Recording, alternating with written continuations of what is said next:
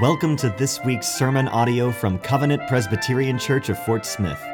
Covenant is a church devoted to theological depth, intimate relationships, joyous worship, relentless evangelism, and sacrificial service. Coming up, a sermon from our series, The Songs of Ascent. Here now is our pastor, Dr. John Clayton. Psalm 123. We had the privilege of singing it from the Psalter earlier in the service, so now hear the reading of God's holy word. To you I lift up my eyes, O you who are enthroned in the heavens. Behold, as the eyes of servants look to the hand of their master, as the eyes of a maidservant to the hand of her mistress, so our eyes look to the Lord our God, till He has mercy upon us. Have mercy upon us. O Lord, have mercy upon us, for we have had more than enough of contempt. Our soul has had more than enough of the scorn of those who are at ease, of the contempt of the proud. The grass withers, the flower fades, but the word of our God will stand forever. Let's go to Him in prayer.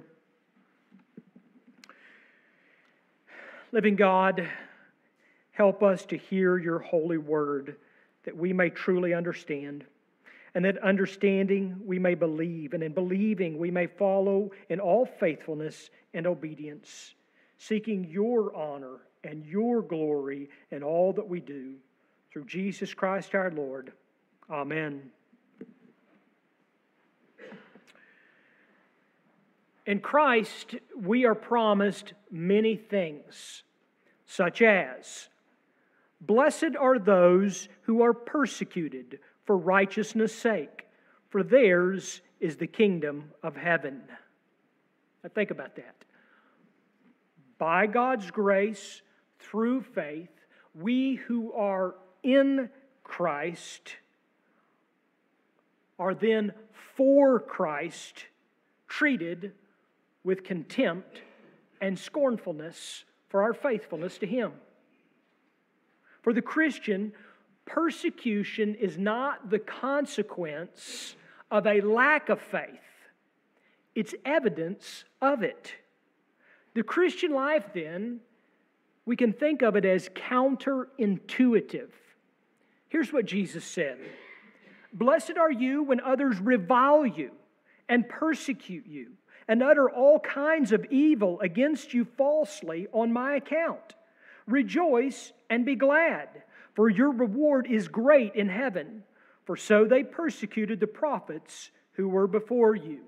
I mean, just a few key words there that are so counterintuitive. Blessed are you. Rejoice. Be glad. Let that sink in. Now, to be clear, before I proceed, we need to make a distinction here, as much for me as for you. Jesus, and what I have quoted to you, is not justifying strife for stupidity. If you encounter problems for fanning the flame of your sinful flesh, that ain't persecution. That's called justice, right? No, Jesus describes persecution as related specifically to Him, as related specifically to His righteousness, not our sinful flesh. Christian persecution, I like to say, is guilt by association. We are considered guilty because we are in Christ, because we live for Christ. Or here's the way the Apostle Paul puts it oh so plainly. All who desire to live a godly life in Christ Jesus will be persecuted. Pretty clear, right? Now, persecution comes in different ways, and we need to remember this. Different ways, different forms that have varied throughout history. But what doesn't vary is the likelihood of persecution. Now, we often think of persecution in its worst form. violent persecution, even death. And there's certainly biblical and historical warrant for this perspective. I mean, you only need to think about the prophets and the apostles. You think about church history and the early Christians and even the martyrs of our own day. Since Cain and Abel, the faithless have persecuted the faithful. There is indeed nothing new under the sun. But there are other forms of persecution, perhaps more subtle, non-violent, yet demeaning. The contempt of a loved one, the scorn of a neighbor. Sometimes it can just feel like the world is out to get us. And we reach a point where we just want to cry out to God. We have had more than enough of contempt. We've had enough of scorn. And maybe you've prayed that prayer before. Maybe you're praying that prayer this morning. What do we do? How do we respond when it seems like the world is against us? Well, the psalmist tells us, first, look up. Look up. Jesus said, the eye is the lamp of the body. The eye is the lamp of the body. Now, as the eye is a metaphor for our inner man and what our inner man looks to, in other words, what we focus on, what we fix our eyes upon, this is a big deal, isn't it? It significantly affects us. The eye of the soul both perceives and projects. This is why our inner life is so important. It's so important what we look to, what we look up to. Keep your heart with all vigilance, the sage said. Why? For from it flow the springs of life. And so the psalmist begins this psalm. To you I lift up my eyes. To you I lift up my eyes. It's a declaration of faith. It's a declaration of dependence. It's a declaration of trust. He is fixing his eyes, the eyes of his soul, upon his Savior. And for good reason, too. Look at the text with me. He lifts up his eyes to whom? He who is enthroned in the heavens. If the eye is the lamp of the whole body, then let it be lighted by the glory and grandeur of God. If the eye is the lamp of the whole body, let it be lighted by the glory and grandeur of God. The psalmist lifts his eyes from the kingdom of earth to the kingdom of heaven, fixing his gaze upon the maker of heaven and earth. How powerful is this imagery that he gives us? In the very first verse, how powerful is this imagery that he gives us? Well, think about the life of Isaiah. The imagery was so powerful, the vision that was given to Isaiah was so powerful, it literally changed his life. Isaiah saw the Lord sitting upon a throne, high and lifted up, and the train of his robe filled the temple. Above him stood the seraphim. Each had 6 wings. With 2 he covered his face. With 2 he covered his feet. And with 2 he flew. And one called to another and said, Holy, holy, holy is the Lord of hosts. The whole earth is full of his glory. And in that moment, Isaiah was humbled. In that moment, Isaiah was convicted. He was miraculously forgiven, justified, and commissioned as well. But the point that I'm conveying here is that in that vision, Isaiah was empowered to go to a people who were contemptuous and scornful. Or consider the example of John, very similar. When the Apostle John witnessed the one enthroned in the heavens, he who sat there had the appearance of jasper and carnelian. And around the throne was a rainbow that had the appearance of an emerald. From the throne came flashes of light and rumblings and peals of thunder. And among those surrounding the throne, John saw 4 living creatures, each of them with 6 wings, who never ceased to cry out, "Holy, holy, holy is the Lord God Almighty, who was and is to come." And so what Isaiah saw and what John saw, let's be clear, was extraordinary. Let's also be clear, it was miraculous. But the substance of what the prophet and apostle saw is no less than what the psalmist sees and directs our attention to. The psalmist says, "I lift my eyes not to the starry limits of creation, but to the one who is enthroned in the heavens, the one who is sovereign over all creation." The psalmist's perspective teaches us not to let the contempt and scorn of the world cause us to look down and so stoop down to their level. We can spend so much time looking at the world and its problems that it can affect the way that we see God. The problem is, as R.C. Sproul puts it, most Christians salute the sovereignty of God, but believe in the sovereignty of man. I think he's right. Why? Why do we give credence to the criticism of unbelievers? Why do we put so much weight in what others say about us who are in Christ? The ridicule and rage of the proud and arrogant is loudest in our ears when we forget the one who made their mouth. Look up to Him who is enthroned, for He is exalted above all. He is the blessed and only sovereign, the King of kings, the Lord of lords, and He has made everything for its purpose. In fact, the proverb says He's made everything for its purpose, even the wicked for the day of trouble.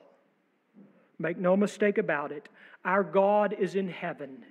He does whatever He pleases.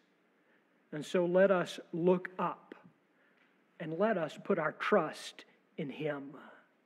Look up and let us put our trust in Him who is enthroned in the heavens. For analogy, the psalmist provides 2 similes. And he continues with this metaphor of the eye of the soul, or the inner man, the eye. And then look with me at verse 2. Behold, as the eyes, so we see the tie-in again of the metaphor of the eyes of the servants look to the hand of their master, as the eyes of a maidservant to the hand of her mistress. The 2 similes are in essence the same, aren't they? Those who serve look to those whom they serve, to the hand, as the psalmist puts it, the provision. The poetic presumption is that servants and maidservants are loyal and obedient, serving their master and mistress as unto the Lord. And through such earthly arrangements, the Lord provides. He provides the master to the servants. He provides the mistress to her maidservant. The Lord provides through them.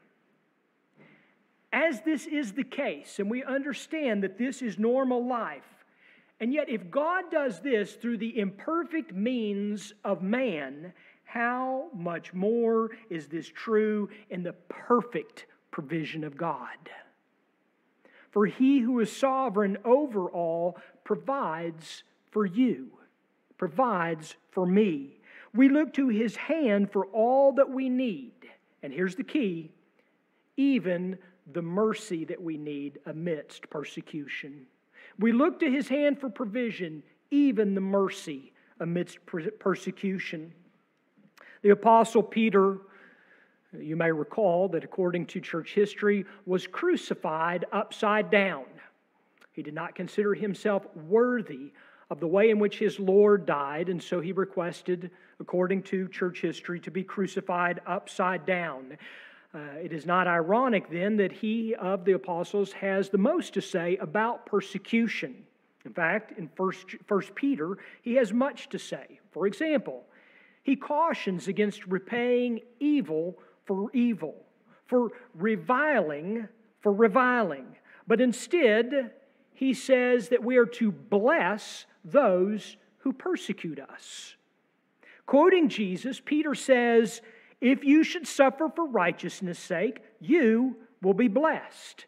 And then he goes on and advises this: "Have no fear of them, nor be troubled, but in your heart honor Christ the Lord as holy, always being prepared to make a defense to anyone who asks you for a reason for the hope that is in you. Yet do it with gentleness and respect, having a good conscience, so that when you are slandered, those who revile your good behavior in Christ may be put to shame." But then Peter goes on to put our persecution in perspective. Focus not on the shame of others, but focused on the perfect provision of Christ. He says this: "For Christ also suffered once for sins, the righteous for the unrighteous, that He might bring us to God." Brothers and sisters in Christ, it was by the hand of God that Christ the righteous suffered for our sin. It was by the hand of God that He atoned for our sin. It is by the hand of God through whom we are counted righteous. And it was by the hand of God that Christ resurrected from the dead, and through whom we have fellowship with the Father. Therefore, as we trust in the Lord's perfect provision in Christ, so we must trust Him in our union with Christ, even our suffering. Jesus said this: "If the world hates you, know that it has hated me before it hated you." Or think about this in a different way. The same truth, but think about it this way. We are hated because the Lord loves us and we love the Lord. We are hated because God loves us and we love God. And it is in this love that He uses what the world intends for evil, God uses for our good. Think about that. The cross of Christ, the world intended for evil, God used for our good. So also, the world intends evil against us who profess the name of Christ, even suffering in His name. And yet God uses even that persecution for our good, because we know this. For those who love God, all things work together for good. For those who are called according to His purpose, conforming us to the image of Christ, preparing us for glory. And so we look up to the Lord. We trust in Him like a servant to his master, like a maidservant to her mistress. And we wait for the Lord's provision. We wait for the Lord's provision. There are some things that we do not understand, some that we cannot comprehend. God's timing would be one of these things, right? Based on our human and therefore our limited experience, we expect God to act on our behalf according to our timing. Because we live in time and space, we've got expectations. As I like to tell my kids, I've got a schedule. I like everything precise, according to how I have planned and scheduled my day. But it's a grave misunderstanding, isn't it? Presumptuous on our part, because we cannot comprehend God's perfect timing. We don't know God's secret will. None of us do. But when things don't go our way, when life doesn't follow our schedule, when we become frustrated, not with ourselves, but with the Lord's provision according to our timing, it is telling.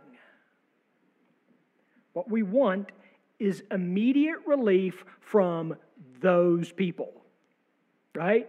Well, the psalmist calls them those who are at ease, which is a Hebraic expression more than likely referring to those who have no fear of God. They're at ease. They just live however they want to. Or those who are proud, meaning those who are arrogant in their unbelief. Together, these people, the psalmist says, they're contemptuous, they're scornful, and they're really obnoxious too. They're often a vocal, possibly a violent minority, which can lead to a distortion of the truth for those who will lend an ear to listen.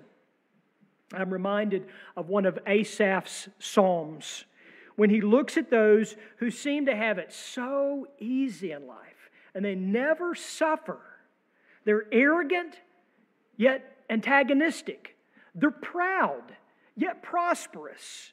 He says, then they speak as if they rule in heaven and lay claim to earth. They're the authority on everything. You know these people now, don't you? They deny God's sovereignty. They slander His people.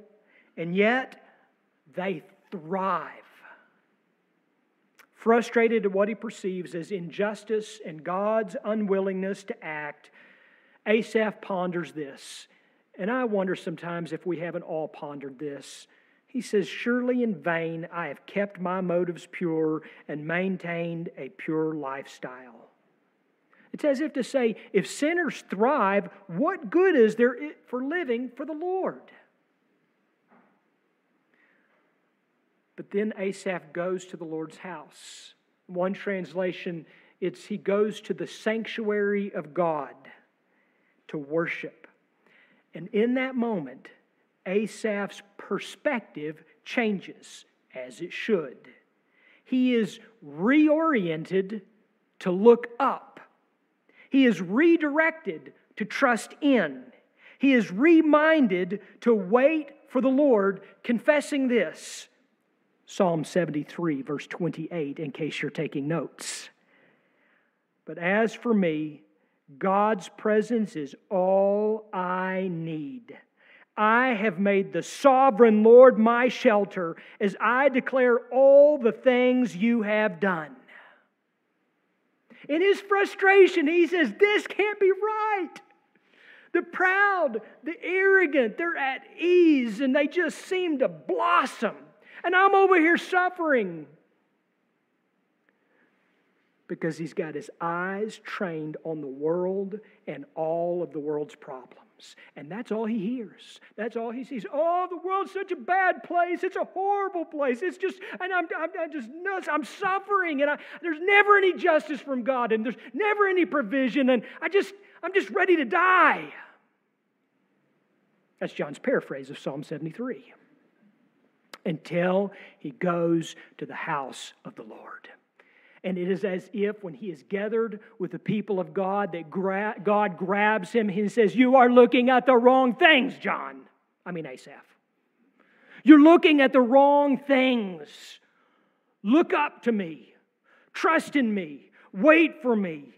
Gathering in worship every Lord's Day helps reorient us to an eternal perspective, helping us to hear the word of the Lord instead of the noise of the world. And so make no mistake about it.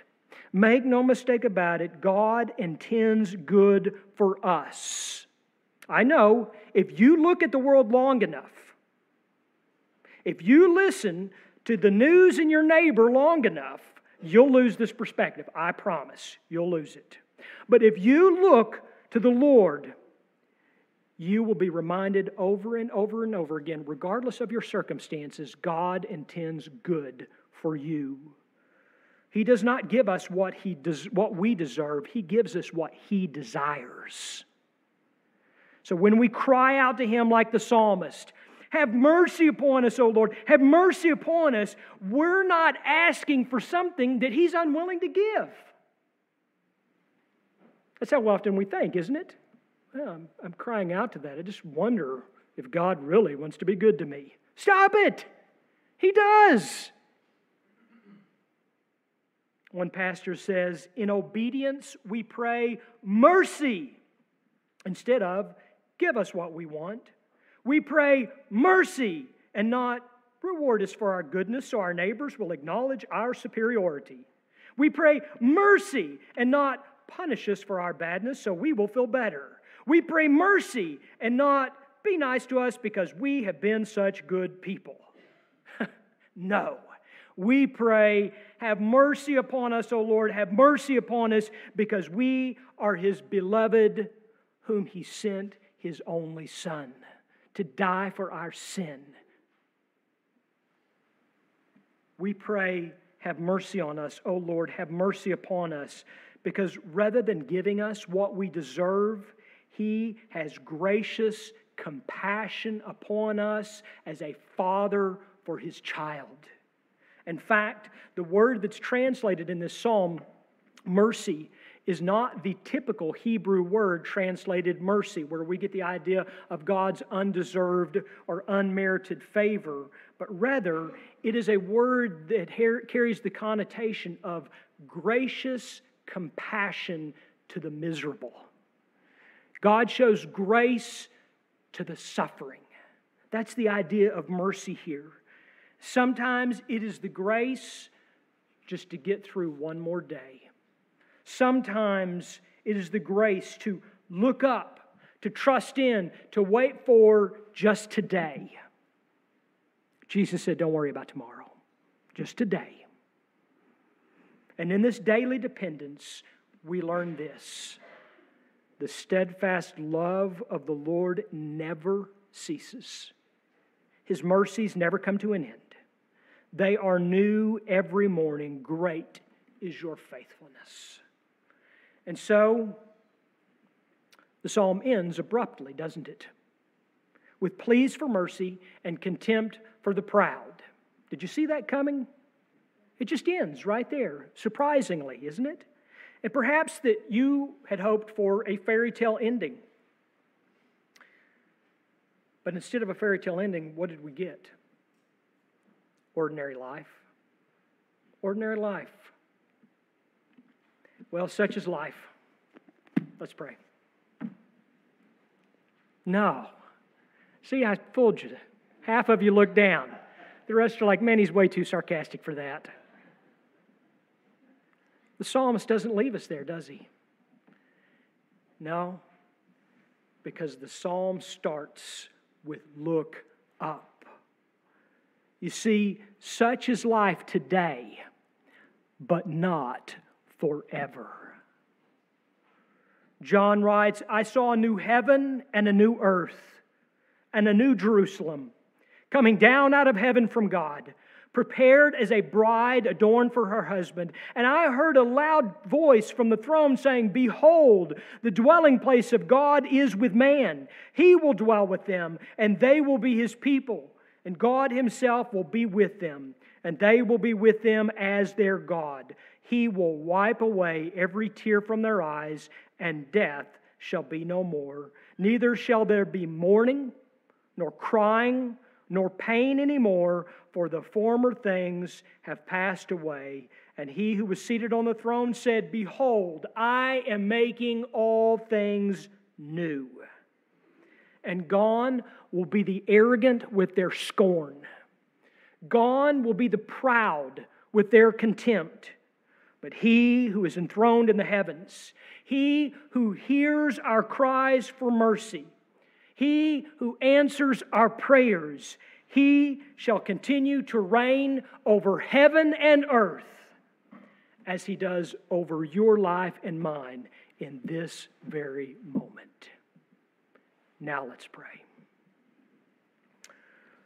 Our gracious God in heaven, we thank You that the story of redemption does not end with the proud and the arrogant, but that it ends with the final consummation, a new heaven and a new earth, where we will live in worshipful lives together with you forever and ever. But we are not there yet, and so we ask that you would help us. As we cry out to you for mercy, O God, hear our prayer. Have compassion upon us. Help us, Lord, to look up to you. Help us, Lord, to trust in you in all things. Help us, Lord, to wait for your perfect provision. For you have provided us perfectly in the Lord Jesus Christ, and it is in His name that we pray. Amen. Thank you for listening to this week's sermon. We hope you have grown in your knowledge of and love for God. Covenant Presbyterian is a PCA church that meets for worship on Sunday mornings at 10:30 a.m. Our address is 120 North 9th Street in historic downtown Fort Smith, Arkansas. For more information about Covenant, visit our website at www.cpcfs.org.